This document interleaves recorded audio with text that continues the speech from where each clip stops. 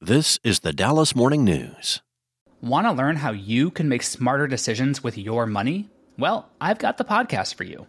I'm Sean Piles, and I host NerdWallet's Smart Money Podcast. Our show features our team of nerds, personal finance experts in credit cards, banking, investing, and more. And they'll help you make the most of your money while cutting through the clutter and misinformation in today's world of personal finance. You'll get clarity on strategies to help you build your wealth, invest wisely, shop for financial products, and plan for major life events. Listen to NerdWallet's Smart Money Podcast wherever you get your podcasts.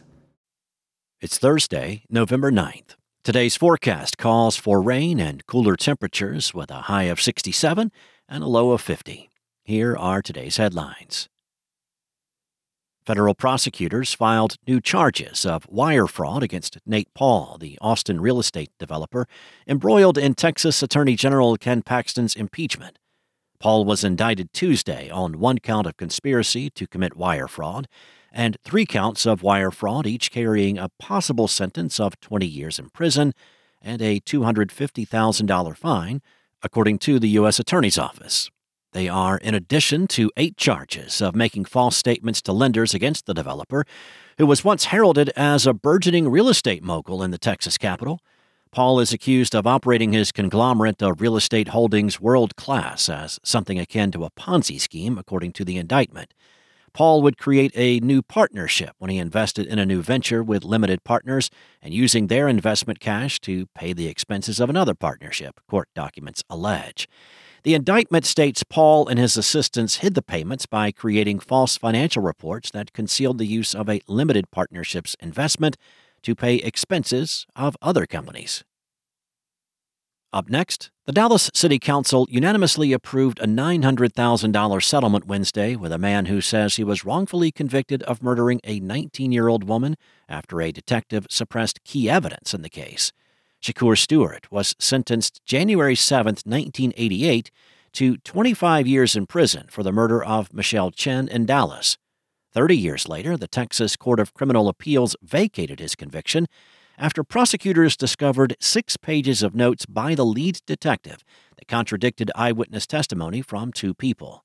The case was dismissed in 2019 after the district attorney's office said there was not sufficient evidence to support a conviction.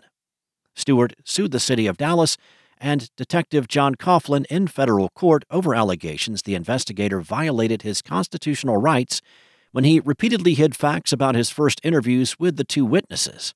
The case against Stewart relied entirely upon the 2 witnesses, and the interview notes contained statements that contradicted their trial testimony. In other news, Max Hightower was cast in ensemble roles for theater productions throughout high school. Then, finally, his teacher offered him one of the lead spots in Oklahoma.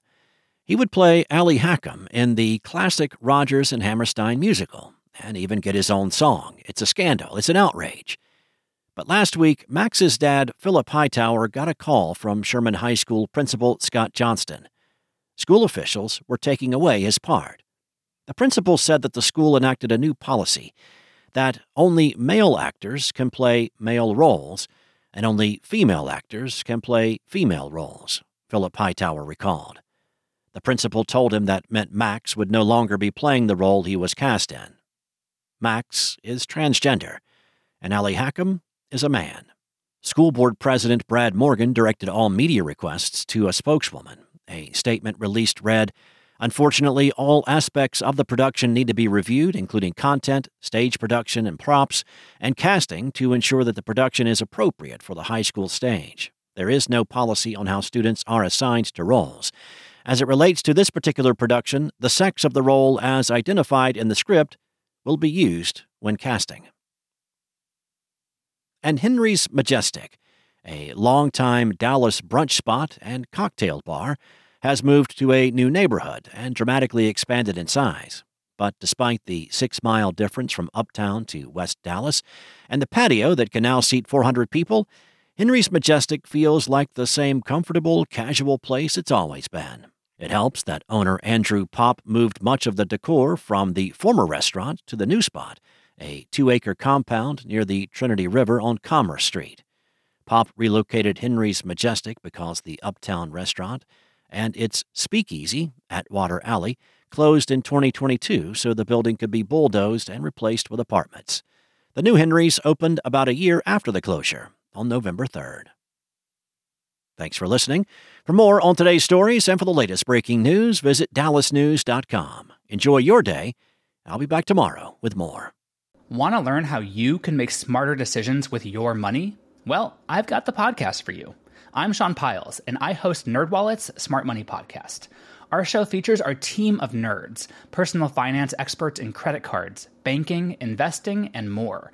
And they'll help you make the most of your money while cutting through the clutter and misinformation in today's world of personal finance. You'll get clarity on strategies to help you build your wealth, invest wisely, shop for financial products, and plan for major life events. Listen to NerdWallet's Smart Money Podcast wherever you get your podcasts.